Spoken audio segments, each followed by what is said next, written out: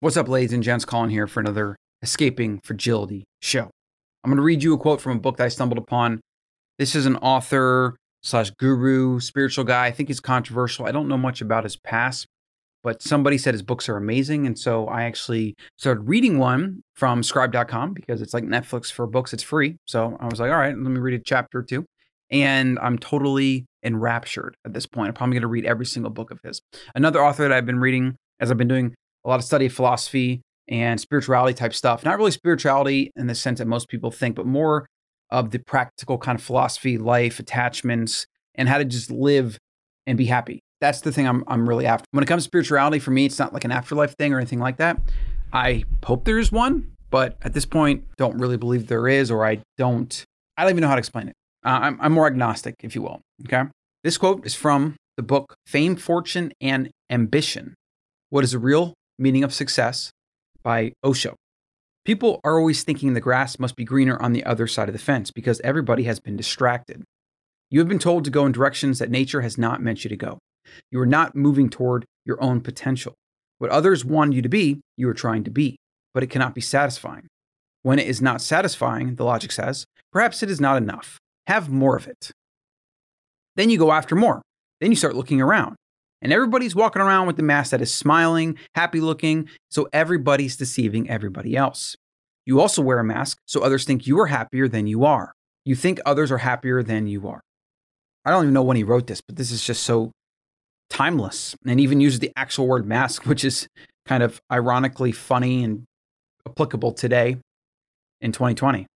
I've struggled my whole life with this balance of what's enough, what's too much. Am I pursuing too much? Am I working too hard? Am I not enjoying life? Do I not, go on vacations enough? Do I not spend my money on things that are enjoyable enough? Am I investing too much? Am I saving too much? And I'm not to the extreme with this. Like I spend money, and I do have experiences from time to time. I've just really, for the past 5-6 years, been really focused on work and growth and development. And so I haven't spent a ton of money on just like travel and trips and things like that. And though I want to, and I need to, but I've just been busy with work and then starting a family, etc. As these certain things come to stabilization points in my life. For example, we just had our second son a couple of days ago. We have a home. We have kind of some routines down. And then now I can start exploring when I can travel more, maybe solo travel, then family travel, etc. I'm wrestling with a lot of these questions of, do I slow down? Do I keep investing? Do I need to work 12 hours a day, 16 hours a day? What do I need to do? I'm trying to find what Aristotle called is the golden mean. And so I'm asking myself these questions on a regular basis. And always when I'm struggling with something in my life or I'm just thinking about it, I dive into reading books. For me, that has always been the solve to cure really any pain and help me become more self-aware, stay self-aware, and constantly ask myself those questions I need to ask myself. I've studied biology, I've studied philosophy, I've studied biology, and I have a pretty good grasp of why humans do what they do and what makes us happy and what doesn't. But I've still been born into a society, American society, that has been based on consumerism and success and all these different things that you're supposed to do. And I have a desire for certain parts of that. Now, I've changed my desires, though. I have more desire for freedom and autonomy and the ability to move around and be mobile, right? To be more of a global citizen than just a US citizen. So while we do have a house in the US, and I'm kind of treating that as like a home base / long-term investment, whatever, I want to have other passports and I want to have potentially properties in other countries to have other options to make me a little bit more robust, maybe even a little bit more anti-fragile to things to come. So that's also why I'm buying gold and silver and things like that. I've been thinking about these things because for the past 8 weeks, I've been fighting something. Maybe it was a virus, maybe it was mold, maybe it was a combination of things. And I just felt really sluggish and tired and fatigued for a long time. And so when that happens, what happens is I get these existential kind of angst and this anxiety about, am I working enough? Am I not doing enough? Is it okay to relax? I mean, I haven't done this in years, but like there's days where I just want to not work at all. I don't think I've actually done that in probably over 5 years. And maybe only if I was on vacation, but even then I probably checked my email and like wrote a little bit or did something. I don't think I've had a full day where I haven't worked in a long time. And I probably need that. I think it would be a good calibration technique, like a way to kind of pull me back a little bit, a way to open my mind up to the fact that some days you can go and not work and it's fine. So what I'm trying to find is, as Aristotle called, is the golden mean. I'm trying to find what's the perfect dose. The perfect dose of spending time with my kids, family, exercise, movement, alone time, solitude, playing games. There's certain things I do that hobby-wise, making sure those don't fall by the wayside, racquetball, certain fitness things I enjoy, making sure those don't fall by the wayside. And I do maintain these pretty consistently, but as it goes with everything in life, they wax and wane. And so like for a while I wasn't playing racquetball at all because it's in Austin, it's far, and we moved, and there's all the different things. And so I'm getting back into my routine where I'm going, every Tuesday is a minimum, and then I'm working out 3 to 4 times a week consistently. Obviously, I wasn't feeling good, so I had to dial that back a little bit. So it's this constant ebb and flow, right? They say the universe, the only constant is change. And that's why Bruce Lee always talked about being like water. He said, be like water, my friend, because water can flow, it can crash. It can be extremely powerful, but it can also be, extremely fluid and fit through the tiniest cracks. The answer for this is obviously it's dependent on you. Some people get a lot more satisfaction out of their helping others or their social connections. So friends and family are high up on the list. Some people get a lot of enjoyment out of their flow or their hobby or something that puts them into that supremely now state. And this is integral for long-term happiness and fulfillment. So figuring that out is integral. Now, for me, the most important thing is connecting the work I do to a purpose and a flow state. As Wild Foods has grown, and we now have a team of a lot of people, and I have my new partners, they have a team in Orlando, they do a lot of things.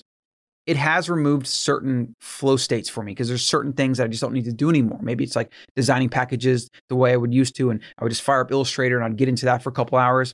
A lot of those things have been taken off my plate. And that's good. That's what the business needs. It's what I need. I can focus on other things. But it does create a gap.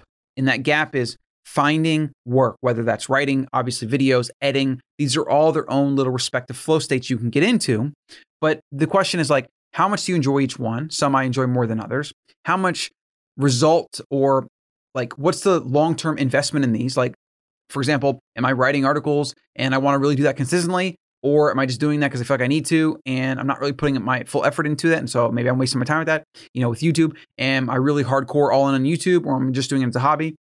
These are the things you have to figure out, because where you invest your time, your energy, and your focus is what determines not only your future results, and those matter to me, they do, for security, for my family, etc., but also the enjoyment you get out of it. And so sometimes you can connect a flow state and work you do to some grand purpose and goal, and it can make you money. For a lot of us, that's not easy to do. So some people, for example, this lawyer I read about, he practices law 3 months out of the year and then surfs the rest of the time, probably on a beach somewhere in South America or the Caribbean. I mean, come on, that's amazing, right? I think that guy's got it figured out. And obviously a profession like being a lawyer, you can actually do that. You could probably generate enough cases and billing $100,000 a year and then just enjoy it the rest of the year. Like it's, there's so many different ways to live life that are unconventional, outside the box. I guess the big thing to think about today is, what are those things that matter to you? What are those different buckets? And are you finding the golden mean in each one? Are you finding the dose of just enough and not too much? Okay, because if you have not enough, you're going to have negative consequences. Maybe that's your health, maybe that's your mental health, maybe that's your relationships, maybe that's your work. And if you do too much, you can, in a lot of cases, you can overdo things that can have a lot of severe consequences. Even when it comes to work, you might think, oh, you can't work too much, but then you become sloppy, or you lose focus and you make bad decisions and you don't have a perspective because you haven't stepped back, and the things you're doing aren't even helping. Maybe they're hurting. I fell into that exact trap with Wild Foods. We did too many things. We launched too many products, and I wanted to go fast. And I need to give the business and the market time to build the awareness and to sell one customer at a time. And we had a lot of cash flow problems as a result. And that's part of the reason I brought in a partner.